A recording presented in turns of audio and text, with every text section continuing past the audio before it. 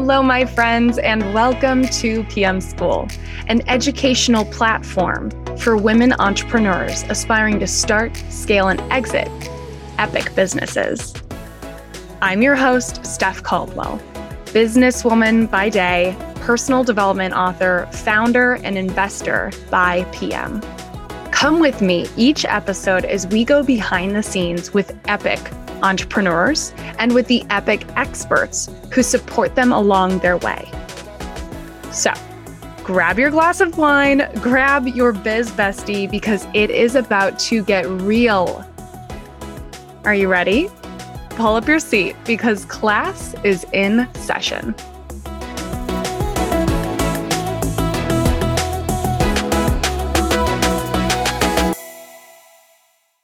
Hello, my friends, and welcome to another episode of PM School. I am so excited to have you back.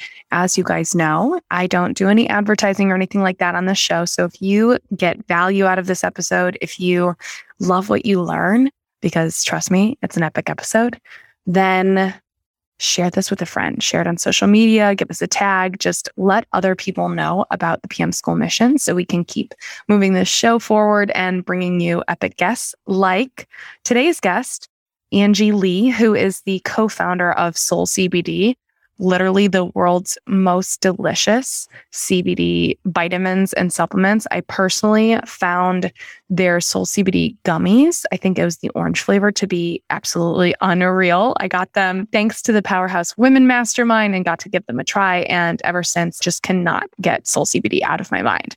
But that is just one product of many. They've got oil drops, gummies, capsules, rapid relief creams, stuff for the bath, stuff for your pet. Like seriously, self-care all the way, all day. And Angie Lee, let me tell you a little bit about her. She is such a badass. You have to follow her on Instagram because she is absolutely hilarious. Her community is called The Little Grandmas. She's epic. So a little bit about Angie. Angie is a marketing maven who found her soul's calling in helping women kick ass. She's a highly sought after marketing mentor, keynote speaker, professional podcaster, and serial entrepreneur. On top of all of that, which I'm already out of breath, she is the co-founder of Soul, the author of a book called Ready is a Lie, and the creator of a top female personal development and business event, Pays to be Brave. Her Forbes Top 100 podcast, The Angie Lee Show, teaches thousands of ambitious women how to make friends with fear and make money doing what they love. You guys, Angie is the real deal. I am so honored and thrilled to introduce you to Angie Lee and welcome her to the PM School podcast. Angie, welcome to PM School. I'm truly so thrilled to have you here. I follow you on Instagram. I think you're absolutely freaking hilarious and your products are exceptional. So thank you so much for coming on the show. Oh, I'm so excited to be here. And I'm glad you think I'm funny because, some people don't, but it's okay. No. Literally, you posted this thing on Instagram. I think it was a few weeks ago, but you're wrapped up in a blanket, walking through your kitchen and looking like ET or something like that. And I was crying laughing. I was just like, you know what? This is me in a nutshell. I'll just share with the internet. I don't really care what people think anymore. You just get to a point where you care, but you don't care. I was like, He gets me. That's me every morning, just screwing around, doing something funny with my husband. Oh, I love it. So the favorite question on this show, I get so much feedback on it, is asking every guest, as a kiddo, what did you want to be when you grew up? Oh, man. Well, as a typical 7 on the Enneagram and a very multi-passionate person, and I always say I was entrepreneur since diapers. I was always trying different things. I never had one career goal in mind. It changed probably every 6 months, but I would say everything from an actress to a marine biologist to a singer, which is hilarious because I can't sing at all. A news reporter. I originally went to school with the intention of being a news reporter. I don't know why, because I hate the news and I'm not going to talk about the weather all day either. So I'm not sure where that desire came from. So yeah, I would definitely say it was either the weather girl, a talk show host, or a marine biologist. What a buffet of options. How do we merge all of those careers into one? I love that. Well, I could be the talk show host of, a marine biology show or something. So that, I think that's what's coming in your next life. You're going to finally get to pursue that. By the way, marine biologist, I think is the number one answer that I get on this show. Like everybody's like marine biologist and then, like separately kind of dolphin trainer along those lines. Wow. I wonder why that is. I was actually texting back and forth with a girlfriend this week about it. And we deduced it to the lady with the crazy school bus. I forget her name, like Miss Fran or something like that. And then Lisa Frank. Like that was our hypothesis. Wow. That's hilarious. Yeah. So there's something to this. Yeah. I was like, oh, I'm not the only one. So you're this aspirational kiddo. You've got so many big dreams. Did you ever do any like entrepreneurial ventures when you were a little kid? Yeah. So I was always wanting to make things and sell them. I always was that kid who had the lemonade stand, or I would make cookies and sell them on the corner. I made these hideous bracelets they were super tacky and had like glue gun glue all over them. And I would put them in a bowl and sell them to my neighbors. And yeah, this was actually in Wheaton. So I grew up in Wheaton outside of Chicago, and I would ring the doorbell of my neighbors. I was like 7 or 8, and I would be like, hey, you need this jewelry in your life. And obviously these people felt bad for me. So they were like, she's 8 years old. We'll give her $1, So I was always that kid. I always loved sales and creating something that you love and that you're obsessed with, and then telling somebody about it. So I think I always naturally loved humans and marketing and doing that. And yeah, I mean, my mom said that if I had an idea, I would come home and type it up on the Word doc and be like, okay, this could be a business, right? And she's like, sure, why not? Go ahead, try it. And so my parents were very supportive of my creativity and my ambition to do random things like that. I mean, my dad's very entrepreneurial, high school dropout. So I think I saw somebody who was hungry and created something out of nothing. So I grew up with that energy in my house. But it wasn't until college that I actually started businesses that made some money versus, the lemonade stands and things like that. So I grew up in Bloomingdale, Illinois, which is next door to Wheaton. And similarly, had the lemonade stand, did the hemp bracelets and all of that. So I'm just like seeing our lives in like parallel tracks. My dad was an entrepreneur, and it's so funny to think that, there's like the nature versus nurture. Is it just in the DNA to be an entrepreneur? Yeah, it's so interesting. I think it's a mix of both.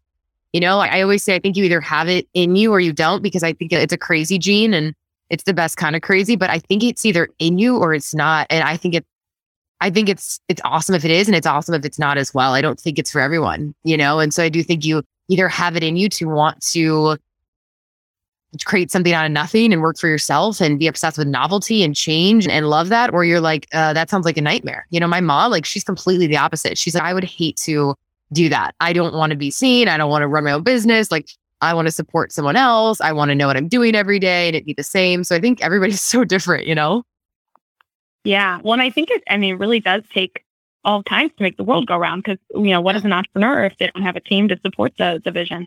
Yeah. Oh, yeah, absolutely. So, okay. So you're this entrepreneurial little kiddo going door to door, selling all of your creations, building business plans in Word, which is amazing, by the way. And you said that you decided to go to school to study journalism. Tell us a little bit about your path to formal education and what that time taught you. Yeah, it's funny because I think at the time I knew when I was heading there, I went to Mizzou, which is in St. Louis.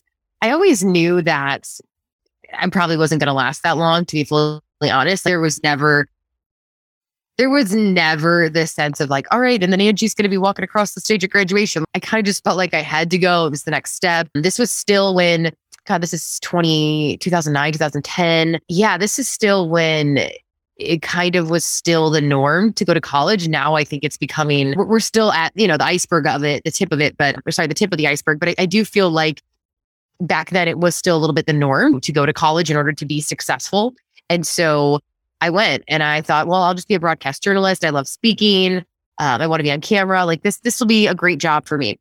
And I went. And then after 2.5 years of not really showing up to class because I was blogging or starting businesses or thinking about everything else other than school, I was like, you know what? I'm wasting my time and my money here. I might as well leave. So yeah, I studied broadcast journalism and then also dietetics there. So I was kind of bouncing between, okay, will I be the weather girl? Will I be a nutritionist? What will this look like? And then eventually I just got to the point where I was like, I think I just need to be done with this because I have a feeling that whatever I do, I'm not going to need a resume. And that was the only thing I knew for sure. And so I mean, I wasted a lot of money and a lot of time, but after about 2.5 years, I was like, you know what? I'm going to leave here. so, so I left. And yeah, I mean, you tell me if you want me to go more in depth, but it was definitely an interesting moment. And it's one of those moments that I remember because I remember being so happy. I was like, this is the best day ever. I'm free. I'm free to go be who I want to be and start something of my own versus feeling like I'm in this box. You know, I felt like school was jail for me as a kid who was very creative and had ADHD and was very entrepreneurial. The traditional schooling system is a nightmare. And so for me, since 4 years old, going to preschool till 2021 when I dropped out, like it was just always a constant fight for me, you know? Yeah, my older brother had ADHD and he and I are really close in age.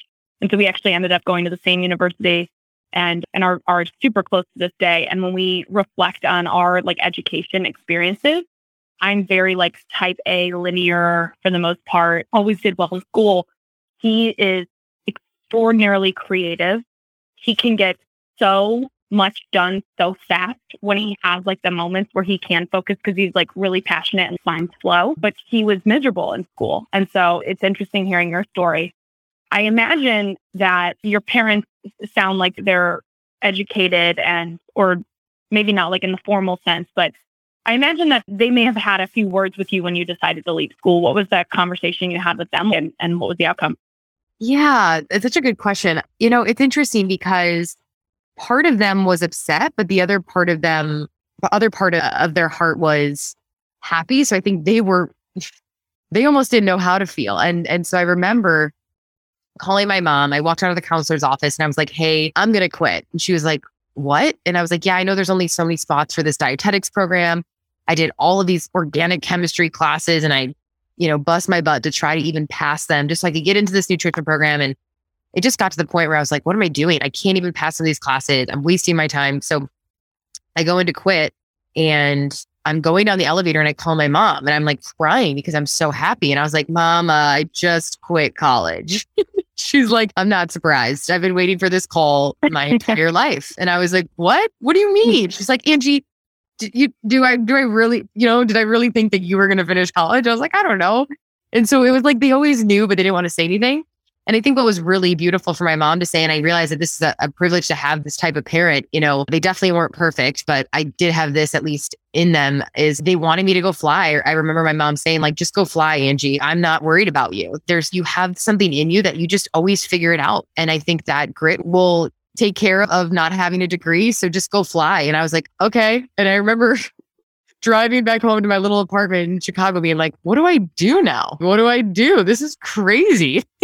I don't have homework anymore. What do you do? I have no one to report to. So yeah, they were definitely pretty nice about it. I think they still wanted me to at least finish just to be safe, quote unquote. But the more that I expressed to them that I'd rather like literally do the most odd jobs for the rest of my life than work in a corporate setting, they understood. And I'm just so unemployable.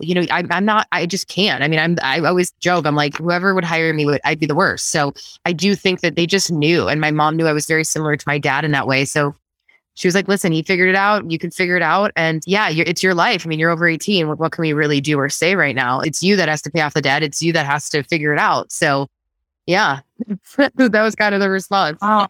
Mm-hmm. I mean, how incredible that they're so supportive, or it sounds like, they were very supportive. And also, I just think it's so funny, when we make big sweeping decisions in our lives and they feel like to us, like we were maybe like blindsided by them to some extent. And then the people around us are like, oh yeah, we always knew you were going to do that. You're like, what? How did you know? Why didn't I know? Yeah, that is very interesting for my mom to be like, oh, I've been waiting for this call my whole life. I'm like, why didn't you say anything? She's like, well, I don't know. I wanted to see if you actually go here. Yeah, she's like, I wanted to see if you'd actually do it. I'm like, oh my gosh. So, okay, so you're 19, you decided you're going to drop out, but I think that you had already started what would be your first company. Tell us a little bit about that. Yeah, so what I was doing at the time, I didn't really have the intention to monetize it. I didn't really realize it was a business because again, this is 2009, 2010. Blogs were somewhat popular. Monetizing on the internet was kind of a thing, but not like it is today. There wasn't really like influencers. There sort of was, but if you were, it was like a very interesting odd job. Now you could walk down the street in certain cities and tell someone you're an influencer and they would say, oh, so you get paid by brands. Okay, makes sense. But this is, things have changed in the last 11 years. They've changed a lot. And so I kind of anticipated the technological boom or revolution in a sense. I was like, okay, I feel like this is going to change connection and commerce forever. I always kind of felt that way. I'm like, you know what? I feel like people are going to pay to read blogs or listen to podcasts. Or what if I can get some granola brand to pay me to talk about their granola on my wellness blog? And so I was a personal trainer on campus. I was going to people's homes to train. I was obsessed with nutrition and wellness. So I just started to share about it. I would share tips on the internet. And slowly I started to study digital marketing. And I was like, wait, can you create an ebook with workouts and nutrition plans and then sell them? This is crazy. Oh my gosh, I have to try this. So I started to just make it up as I go. I was like, oh, let me just put this together in a, at the time, it was probably the most hideous ebook in the world. And I would promote it on my social media and on my Facebook and my Instagram and on my blog, and people started buying it. And I remember the moment where a woman purchased it who lived like thousands of miles away, and it was like $60. And I remember thinking, like, this is it. I made it. Like, I've made it. I made my first $60, And I called my mom and I was like, Mom, some lady just bought my service for $60. Like, she bought the ebook, and she's like, oh, that's interesting. That's a thing. And I was like, yeah, this is like a thing right now. So it was very odd jobs here and there. So I would create an ebook, or I would start coaching then. Then I started fitness coaching online. And then, like I said, with the granola brand, I started reaching out to random wellness companies and asking them if they would pay for space on my blog. And at the time, that was still kind of new. So they were like, what do you mean? Ad space is usually for Google. And then that's about it. And I remember the first granola brand gave me like $20. And again, I was like, I'm rich. Oh my gosh. Now I have, $100 this week. And so everything just kind of grew very slowly like that. But it started with just figuring it out along the way. And I would literally Google how to make money on the internet. And I just started teaching myself digital marketing. And then obviously, hiring mentors, and it all started from there. But it's interesting. That was the first thing that I monetized while I was personal training. Is I learned how to monetize wellness coaching on the internet. Eventually was able to fully leave training, made that full time. And then years later got into actually teaching women digital marketing. But it all started with literally me just sharing about burpees and push-ups and making these little ebooks. And then girls started reaching out saying, hey, how do I work with you? Can you coach me? And I was like, sure. PayPal me, I'd make up random amounts. They'd pull it out of my butt. Like, the business started just from me not even realizing what was happening and what was going on. I think it's different now because these things are more common. But 11 years ago, it was still a little bit, not taboo, but it was just a little weird. You couldn't really tell your parents, like, hey, I'm selling ebooks online. They'd be like, well, what are you doing? So yeah, that's kind of was the first business, the very, very first digital one. And then my brother and I started a food distribution company because I thought of this genius idea. Well, I thought it was genius. Little did I know it would cost us a ton of money and we'd end up being in the red from it. But I was like, Mike, why are healthy meals not delivered to people's doorsteps? Like, this needs to be a thing. And at the time, there was like a few of them in the freezer aisle at like Whole Foods, but there wasn't, there's hundreds now, these healthy meal deliveries to your doorstep, right? But I was like, Mike, this is a thing. We got to do this. We have no experience in the restaurant industry. We have no experience in food or any of this. What are we doing? I'm like, I don't know, but I think this is the future. We got to do this. So my brother, who's my opposite, is, oh God, all right, I'll figure out the finances. Let's hire some chefs. We got a space in Chicago. And we started. I'm laughing because it's like, what was I doing? Oh my God. We started Thrive Meals, and we would go around sampling at different wellness events our food. And we literally had no money, but we somehow paid this chef, and we got this little kitchen that we rented out downtown. And after months and months of doing it, I think it was almost a year, where finally Mike was like, hey, Andrew, we can't do this anymore. This is just not making sense. The food industry, for anyone listening, and I'm sure you know this stuff, it's the worst industry to be in ever because there's horrible margins. Your overhead is astronomical and the food spoils. So if you don't sell the food, you just lost out on a ton of money. So that was kind of the more legitimate business that we started, that we just, again, it was always kind of us figuring it out as we go. But then there came a time where he was like, hey, we need to like close this out. So yeah, those were like the first two things right while I was quitting that I was like trying to make work and figure out. So I'm like obsessed with that story. You're just so amazing. That's just so funny now that I think about it. I'm like, oh my God, it's so embarrassing, but it's great. No, I mean, it was the like original concept for like Instacart or Freshly or, like everything that now is so obvious. Like you had such a you had such a seed of an idea there. I know. I always joke with Mike. I'm like, we could have been zillionaires. Okay. Like, this is no. Yeah, but if you've noticed, everyone who starts them has some experience in the food industry and had more just funding. Like, we need outside funding. We're not going to be able to build this without some funding. So it was just such a funny, interesting moment. And now, ironically, Mike is my co-founder and Soul. He's the CEO. So he runs it now, and that now is a successful company. But it's funny because I remember always telling him, like, hey, someday we'll start another business together and that one will actually be successful. And he's okay. So I was just about to ask, like, when you guys were closing down, was it Bright Food? Could you have predicted that this is where you and your brother would be now with a second business, but this one a lot more thoughtful of an approach, I guess? Yeah, I always knew. I think I'm so grateful that Mike is the sounding board and the logical reason to some of these crazy ideas I have. But I think that now looking back, that one had no logic and reason really to it. It was just like, you got to check off at least a few things. Like, I'm a huge fan of take the crazy risk, do the crazy thing. But like the food industry, we should have been like, red flag. No, we're literally, there's no profit in this. And so when we thought of the concept of Soul, he was like, okay, I don't want the same thing to happen again. Mike's a little bit more risk averse. I love risk. I'm like, let's lose it all. Let's go. So we're complete opposites. And so it was interesting when he was nervous again. He's like, well, how much are we putting into this? What if this happens? What if that happens? And so we sat down and went through all of the worst case scenarios because he was a little afraid to lose a crap load of money again. But I was like, let's go. We're going to make money online with CBD. And so now he laughs. He's okay, that one was a good idea. Yeah. I love those. Yeah. So I've been a fan of, I saw it later at one point then, I wish I could attribute it, but I can't remember the person's name, that everybody needs like a startup because they essentially teach you all the lessons that you get to wake up and apply in your next endeavor. What would you say was like the biggest, lessons you took away from, the fitness, like the digital fitness concept that you had going and the food concept you had going? Yeah, I mean, it's obviously something that everyone listening knows and they've heard in some capacity, but it's the truth that I think always wins. And I always say, and this is why I've kind of coined this term ready as a lie. The truth is we've never known everything before we started. I mean, Mike and I were not experts in cannabis. Like, we should have not been able to build now an 8-figure brand in cannabis. Like, that's just not, we shouldn't have. Somebody else should have, right? But we were just really gritty and we decided to keep Googling and keep hiring help until we figured it out. And so I'm just a huge fan of starting and then figuring it out. I think that is the secret to success in business.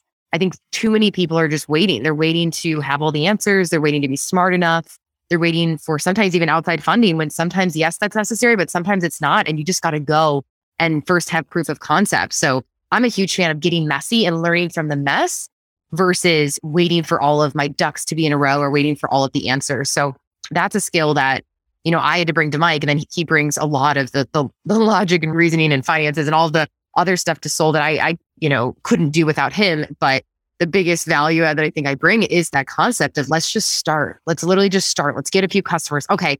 What was their feedback? Okay. Let's fix the site. Okay. Who's going to do our site? Like, I literally remember us just taking it day by day versus looking at the entire, elephant that we had to eat. I was like, let's just take this one step at a time and keep making messes and keep making mistakes and go into it knowing we're going to mess up. Go into it knowing there's going to be points where we lose money. At the end of the day, yes, I want it successful, but we cannot go in with a perfectionist mindset. We have to go in knowing that we're going to mess up a little bit. So we've had to really work on that while we're building this. And now we finally, after 3-4 years in Soul, we finally feel like we're over the crazy newbie humps or hills where it's very painful that we feel like, okay, like we can see the big picture now. So I love that. It sounds like you guys both really benefit from each other because you just think so differently and have such different approaches. But I get the sense that there's really open and transparent communication, which kind of is the bridge that allows all of it to work. So I guess I'm curious, like you guys had shut down this business. You are a digital marketing, probably expert at this point because of everything that you guys had been creating. At what point did you start to feel the pull towards this idea of creating, CBD wellness brand? Yeah. Well, I was taking it for anxiety as an entrepreneur. I was doing digital marketing, events. I was doing all that stuff in the fitness business space. And Mike was a professional athlete at the time using CBD for recovery. And he came to me and said, I love this stuff. Like, you got to start taking this. It's really helpful. I think this is the future of holistic health. Like, this is going to be the next, I don't know, a natural pain reliever, right? Like this is becoming a big thing. And this is about 6 years ago before CBD was really big and what it is today. Obviously, it was still big, but not as big as it is now.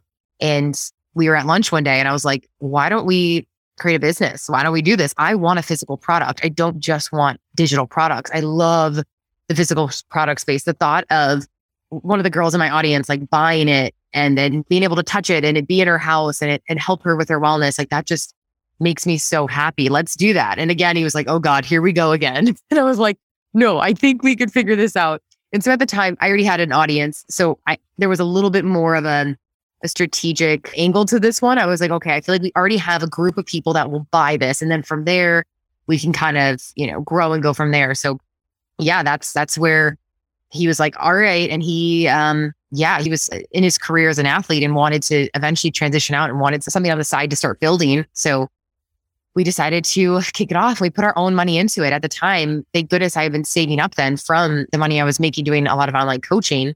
And so we didn't start with any outside funding at all. I was like, hey, we do this. I'll put the money in. I'll put the initial money in. You put only a little bit. That's how much I believe in this. We could do this. And he was like, okay.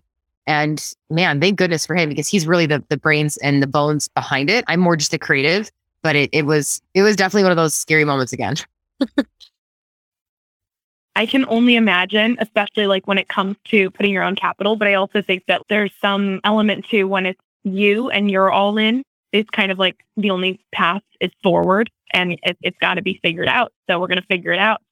I'm curious, so you guys come up with this idea. One of the things that I really adore about your product is I have tried CBD back when it was just kind of emerging and then really shied away from it because I just really didn't like the flavor. Like it was very potent. You guys have managed an excellent product, like delicious product. What was the first step? Was it like pre-launching through marketing? Was it formulating the product? So you guys go from idea to what next? Yeah, these are great questions. Yeah, in the beginning, you just have to find your first supplier. So we would literally go to farms. We were literally at farms in Kentucky, meeting with CBD suppliers and then meeting with website developers so we could set up our e-commerce. Our shipping station was in my guest bedroom in LA at the time. So we literally like, okay, we have shipping. We've got the stickers. Okay, we've got a website going up. It's kind of janky, but whatever. We'll just, get something up. Okay, labels and branding. Well, that now I look back at our first version and I don't think it's that cute, but I love that it was enough and it's so ready as a lie. It's okay, let's put some waves on it. We'll figure that out. Like we just kind of looked at everything on a whiteboard. What do we need to do? So we kept flying out to different farms to get really high quality CBD. Mike was figuring all that out. I was figuring out the website stuff, getting all the branding down. We couldn't even think of a name for a while. We're like, oh my God, what do we name this thing? Like, we don't know. All the names I wanted were taken. So it was just such a headache, such a shit show. And then, then from there, you constantly are refining with your supplier. So you're constantly working in research and development for the tastes and everything like that. But we both agreed, hey, let's just get our first 100 customers and then let's ask them for feedback. So then from there, we can get bigger SKUs essentially when you're ordering, it's more expensive in the beginning because you're only buying 100 to 200 of these SKUs, but now we're buying them in the thousands. So he was kind of like, all right, to be smart, let's start small, get feedback, edit from that, and then we can kind of expand on our flavors and everything. And in the beginning, it was just me, Mike, and 2 assistants that were helping out, but it was us packaging everything, shipping everything out, 1 customer service person. I mean, it was very small. It wasn't until, a year and a half ago that we now have a team of 16 to 20 people that are working on the company, but it wasn't, in the beginning, it was literally just us figuring it out, really messy. Mike would be on calls with farmers and all the suppliers. And I was trying to figure out the website stuff with this guy we hired to do the website. It was just kind of messy. And I want people to hear that because I think a lot of people sell it as being very sexy and smooth.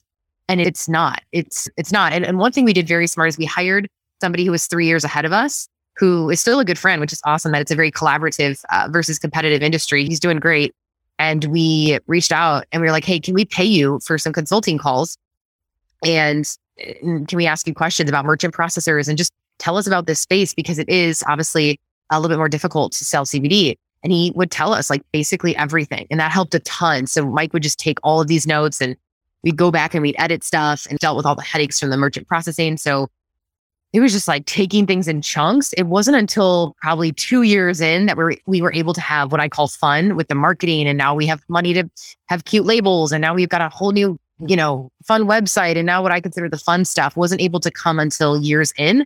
I mean, we weren't even able to do boxes and stuff until, gosh, a year and a half ago, 2 years ago. I mean, we could have, but it's just, it doesn't make sense. Boxes are really expensive. All of this adds up. So it's like, you have to take everything in chunks. And so that is still really hard for me as somebody who wants that immediately. But I always remember that being kind of the big goal is, hopefully we'll make enough that we can have these really pretty boxes and envelopes and stuff that we ship stuff in. So yeah, it's kind of messy in the beginning. It definitely is, especially when it's your own money. And we weren't sure, Mike went to Notre Dame for finance. So I think a huge part of him, probably he's more similar to you than me, but he was like, okay, if we get outside funding, let me explain to you how this works, Ange. Like, we're eventually one day, if and when we sell this, like, they're going to take a big chunk of this. And I was like, no. And he was like, well, but they're going to help us out though in the beginning. And so we were just so like, what do we do? Because we totally could have got outside funding. Mike had these connections where he could have got a few $1 million for us to start. But I was like, I don't know. I don't want someone to come in and take 40 to 50% of this, And so we decided to start Gritty, see if it was first a viable product, see if it could even make money, see if people liked it. And then from there, Mike said he's open to bringing in outside investors, but he first wanted to do it grassroots and gritty and cheap in a sense. Not cheap, but you know what I mean? And then go from there. And so that's what we did. I think we put $75,000 in. And at the time, I mean, that was a chunk of my money, obviously. I was like, all right, here we go. I'm either never going to see this again or it'll end up paying off one day. So again, thank God I like risk, because I was like, all right, wrote a check for 75 grand. And I was like, let's buy our first batch of tinctures. And we started with just tinctures. And then now it's expanded into a ton of different SKUs. But in the beginning, we only had 3 or 4 SKUs. That is such an awesome story. And I think oftentimes kind of the question on any founder's mind is, okay, like first, build the product, do it small, get feedback, then you grow it to bigger and bigger. The type of person that can, run a, multiple 10-figure, multiple 6-figure operation isn't always the type of person that can run, an 8-figure, multiple 8-figure and beyond type of operation. What would you say has really helped you along the way as you've kind of embodied the kind of person that can run an operation the size that you're running currently? Yeah, I think, in full transparency, having Mike be the one who's running it fully day to day, I think, gosh, thank God he's such a servant, humble leader. Like, he's such a great guy who's able to communicate well. And he is, I think, the epitome of a really good leader who's willing to listen to his team and give back and change when he needs to. And he's done a really good job. He went into it not with this ego of, okay, I have this all figured out and this is going to make zillions of dollars. If anything, Mike was like, oh my gosh, we don't know what we're doing. Let's ask as many questions as possible. Let's get as much help as possible. Let's listen to every single customer. I mean, we would write handwritten notes to every single customer in the beginning. We were so grassroots with it because we wanted to first see if it could work and really see if people liked it. And I think that he now has had to just develop different skills and hire more people. I think that's the unsexy answer that people don't want to hear, but you eventually just need more help because you could only do so much and you only know so much. So now it's where we're having discussions with people who have way more experience in DTC and who, have $100 million companies who are like, hey, this is how we grew. Because just like you said, what gets you from 1 million to 10 million isn't the same. And that I think that can kind of be in the same range, but what's going to get you from 10 to let's say 50 is we know it's not going to be the same. So we're kind of in that situation now where we're like, oh, who does that look like as far as our team? What does that look like as far as our organization of this, our infrastructure? Do we need to hire more people? Who do we need to hire? Who do we need to fire? It starts to get to be a lot because it's interesting. I heard that once. I never understood that, but what got you to one point won't get you to necessarily the next. So I think that's the growing pains that we're in now is thinking of what is that going to look like? Yeah. I'm curious and feel free to punt this question if it's uncomfortable, but in venture capital backed companies, especially the name of the game can oftentimes be growth at all costs. And a lot of times that means that these companies aren't profitable, at least not early on.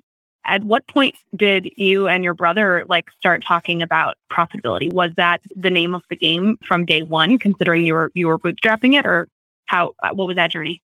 Yeah, it's interesting. It's so cool because you ironically probably know, I mean, it's not ironic. You know more about this in this world than I do, which is so cool because I can tell you're so smart around this. I've been learning as I go, but I had to learn a lot of this just as we went in we're profitable right now. And what's interesting is a lot of these companies aren't because they're spending so much on their marketing, where Mike is a little bit more, hey, let's stay profitable because obviously our goal is to sell. We've always had the intention to sell. We built this to sell it. And so I'm very open about that. I think there's nothing wrong with that. I think knowing what game you're in and knowing if this was a fashion line, maybe I'd own it for 30 years and have fun with it and keep going. But CBD is just so volatile that we never had the intention to just build it just to build it. It was always to sell. Now it's just a matter of when. Is it in 15 months? Is it in 3 years? We're kind of riding different waves, talking to different people. And we then brought in an investor who's been really helpful. But it is interesting because we're constantly kind of in those discussions, and Mike is really managing a lot of those finances when it comes to, okay, let's stay profitable, because I guess on paper to sell it, that looks different than if you were just to build it and not sell it one day. So I'm learning that there's a huge difference between that. There's that book, Built to Sell. He literally breaks down like, hey, if you're building a company to sell, it's very different what you need it to look like on paper in order to just build it just to build it. So for example, like the Angie Lee brand, my digital stuff, influencer marketing, all that, I'm not planning to ever sell that. That is me. I can't really sell that. So that's like just a different mindset going into it, but yeah, it's all very overwhelming yet fascinating. Yeah, totally. And I appreciate the transparency there, because I think the more like women hear these types of conversations, especially around like how people think about financing their businesses and growing them to, the point where they are profitable and can sustain themselves, is just, we need to normalize that more to get more women excited about the potential of entrepreneurship. Yeah, I think you need both in your company. I think Mike brings in logic and sanity. And it's just funny, even as a kid, he'd always save his pennies in his little piggy bank in his room, ooh, maybe I want to buy something one day. And the minute I made money from chores, I'm like, I'm going out and spending it. We're literally the polar opposites. So there are moments where should we do this? Should we invest in this or put money into this? And I'm like, yes, like the quote, what scared money doesn't make money. So I'm always like, okay, let's do it. Like we have to do it. And then he's, okay, wait, what if we did it this way? I don't want to, go too crazy. So he's a little bit more risk averse in that sense. So I do think every organization though needs both voices, because both are really powerful. One's going to keep you grounded and one's going to remind you to be in the clouds and shoot for the sky. Because I just truly don't believe people build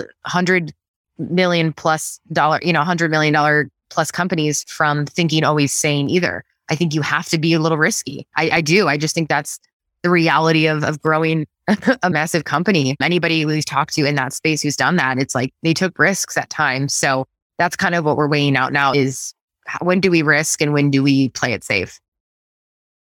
Yeah. So this is totally switching gears. But one thing we haven't talked about is, okay, so listener, Angie's doing all of this, building this epic business. Please go try their products. And at the same time, there's the Angie that I have experienced online. I had no idea that you even had like a CBD line at first. I just thought that you were kind of like an epic author, podcaster, online personality. I would describe like your intersection points with like women, wellness, inspiration, personal development, and comedy. How has that how do you balance doing all the things? And two, what has that brought to Soul that is just like the secret sauce to why it all works? Wow, those are such good questions. Yeah, I don't think it's a balance. I think there's seasons, right? I think right now I'm in the season of really wanting to step more into wellness and share more of that. I think it's what women need. I think I've always been passionate about it. Obviously, it's my first love. It'll always be. And so I kind of go in seasons with things. I intuitively feel out, what does my community need?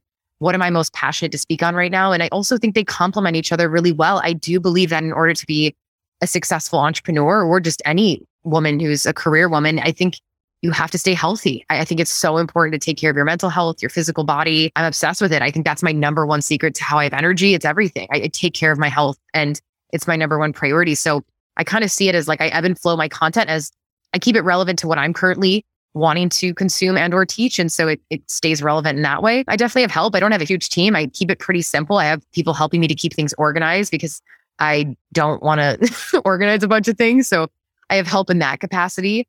And then, yeah, I think what it really brings to Soul is I'm very obsessed with humans and psychology and my community and answering all my DMs. And I'm very close to the consumer. I am the consumer. I love the consumer. And so I'm not in the spreadsheets all day. I'm not in the analytical place. I'm not looking at numbers. That's not me. It may never be me, and that's okay. I'm thinking about Sarah in Iowa who needs our gummies. Why does she need it? What is she thinking? What does she do all day? What does she think of CBD? Does she know about CBD? So when I come to these meetings, I'm like, hey guys, this is what she's thinking. This is the words that she likes to use in the marketing. This is what we should put on the website. So I'm kind of the voice for the community, and I'm able to kind of bounce ideas. And I look at every single DM pretty much at this point, and I'll also screenshot ones with what people loved, or, what they thought about a flavor or whatever it may be, or how it helps them. So I'm able to then give that to the team. So I think I bring that perspective. And then as the creative, I love naming the products. I love coming up with what is the next product? Why do people need it? Identifying the pain points.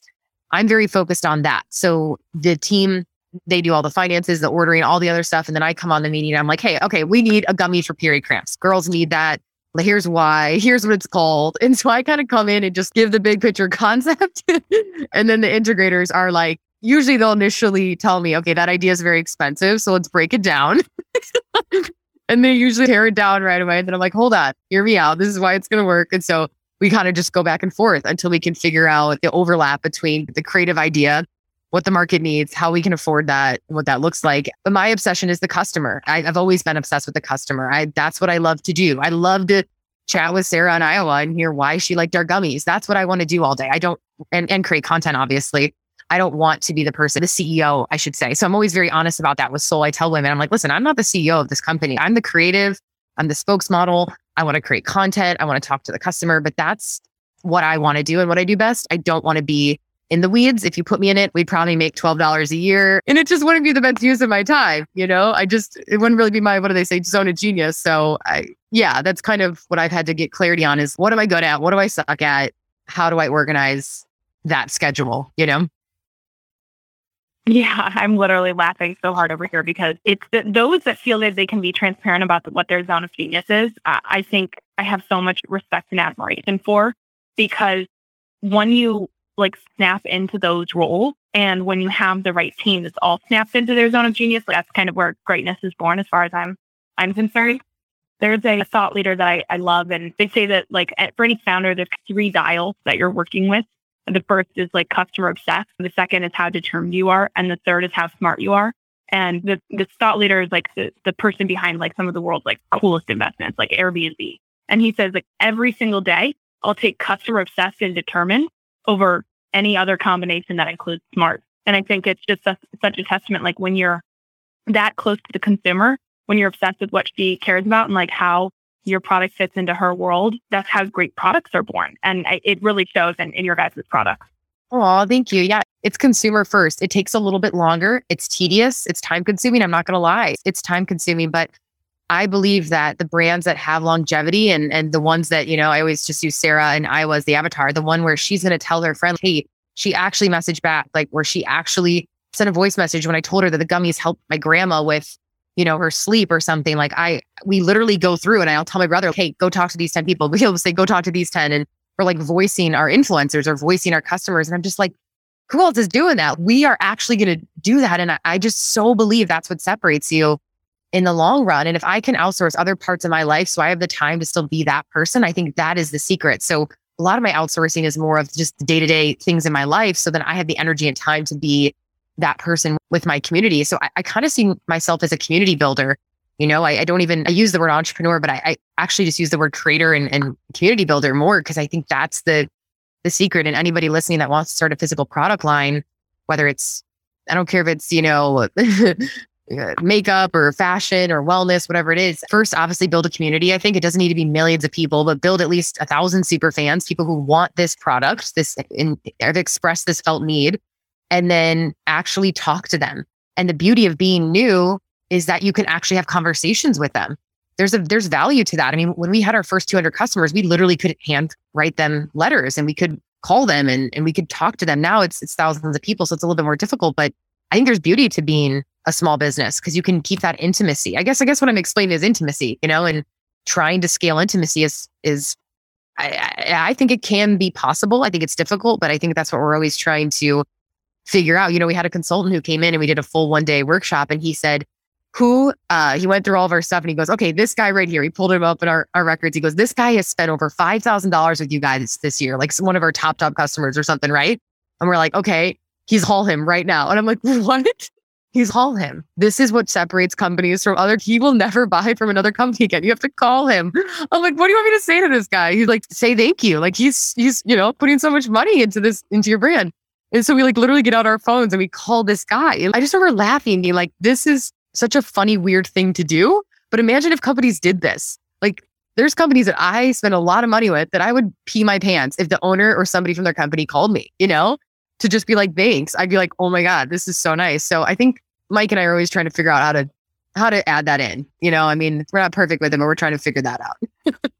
Yeah. Oh my God, I love that. Isn't that funny? Cool. I would probably die if one of my favorite like companies called me. That would be definitely day making. Yeah, like I'm thinking of my favorite fashion line right now. I'm thinking of my favorite fashion line and like the founder I'm like obsessed with. And I'm just like, man, when is she going to call me? I've spent so much on her clothes. Come on. Okay. So throughout this episode, there's like a constant theme that I'm picking up when you speak, and it really inspires me.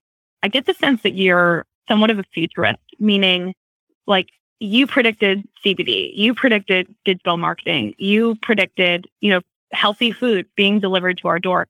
And you predicted these things, in some cases, like decades ahead of when they became mainstream. What are you most excited about when you think to the future right now? And maybe that's, within consumer goods or maybe it's within digital marketing. I would love to hear you speak on that. Wow. I am like, oh my gosh, I'm going to tell Clay after this that somebody called me a futurist. I love this. It's so sweet. That's like such a nice term, but it is. I've always thought I have like an idea and I can like see the white hole in the market or the hole in the market. And I'm like, okay, we got to go fill that. Like that's a need. I just always feel like I could feel the need. So I guess it's like that's such an awesome term for it. I anticipate trends. I love anticipating what's going to happen. So I think what I'm seeing next with social, and I'm sure that many people are kind of feeling into this who are intuitive to the market and in the wellness or personal development space. I think things are a pendulum, and I think things are always going to go back and forth. And I think what's going to be really trendy for products and services and personal brands and influencers is being so authentic and real that you don't feel like it's a highlight reel as much anymore. So I think with our company, for example, we were going to hire this guy to do these really expensive 1-minute ad videos on our new website coming up.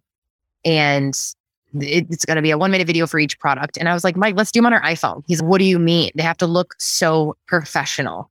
And I'm like, no, what actually converts higher we've seen with our ads is not the ones where we paid $20,000 and we were in a studio and we looked all, hello, like all proper. It's the ones where I was just like, hey, you guys need this. This is great. I use this. And it's just, I think that relatability factor is what's going to sell more products. I think it's what people are craving now with so much fake stuff on the internet. So I'm encouraging us at Soul to do that. Hey, Mike, let's go live more. Hey, let's just show us on our iPhones, talking about the product on the sales page. I think if it's good content and it's honest, is relatable, I think it's going to do well. And so that's kind of what I think is going to be the next thing. And then we're noticing video is obviously on the upswing. I mean, it's always been, but Instagram and TikTok are obviously blowing up with the video, I mean, TikTok's only video, but Instagram even more so now with Reels. So I do think the future is going to be relatability, video. I think hopefully, and I love this, and I think more companies are doing this, adding comedy in, just adding humor into their brand, just not being so stiff and so professional with their stuff. So yeah, that's kind of like what we're anticipating as far as like the DTC space and what we're seeing. And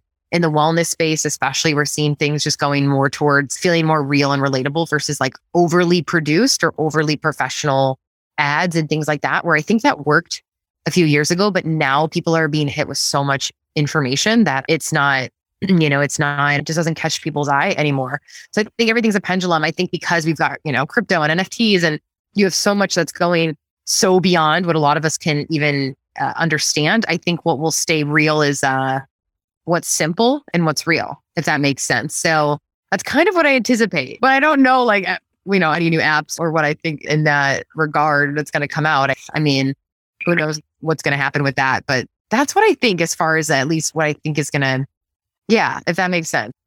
It does. It makes so much sense. And I love that you like shared on authenticity and like the rawness or like the behind the scenes, like the real, especially with the crypto NFT, like all of the, I don't know if you've seen like these fully digital influencers that brands are creating that they're not actually real humans. They look like real humans and we don't even know that they're not real humans.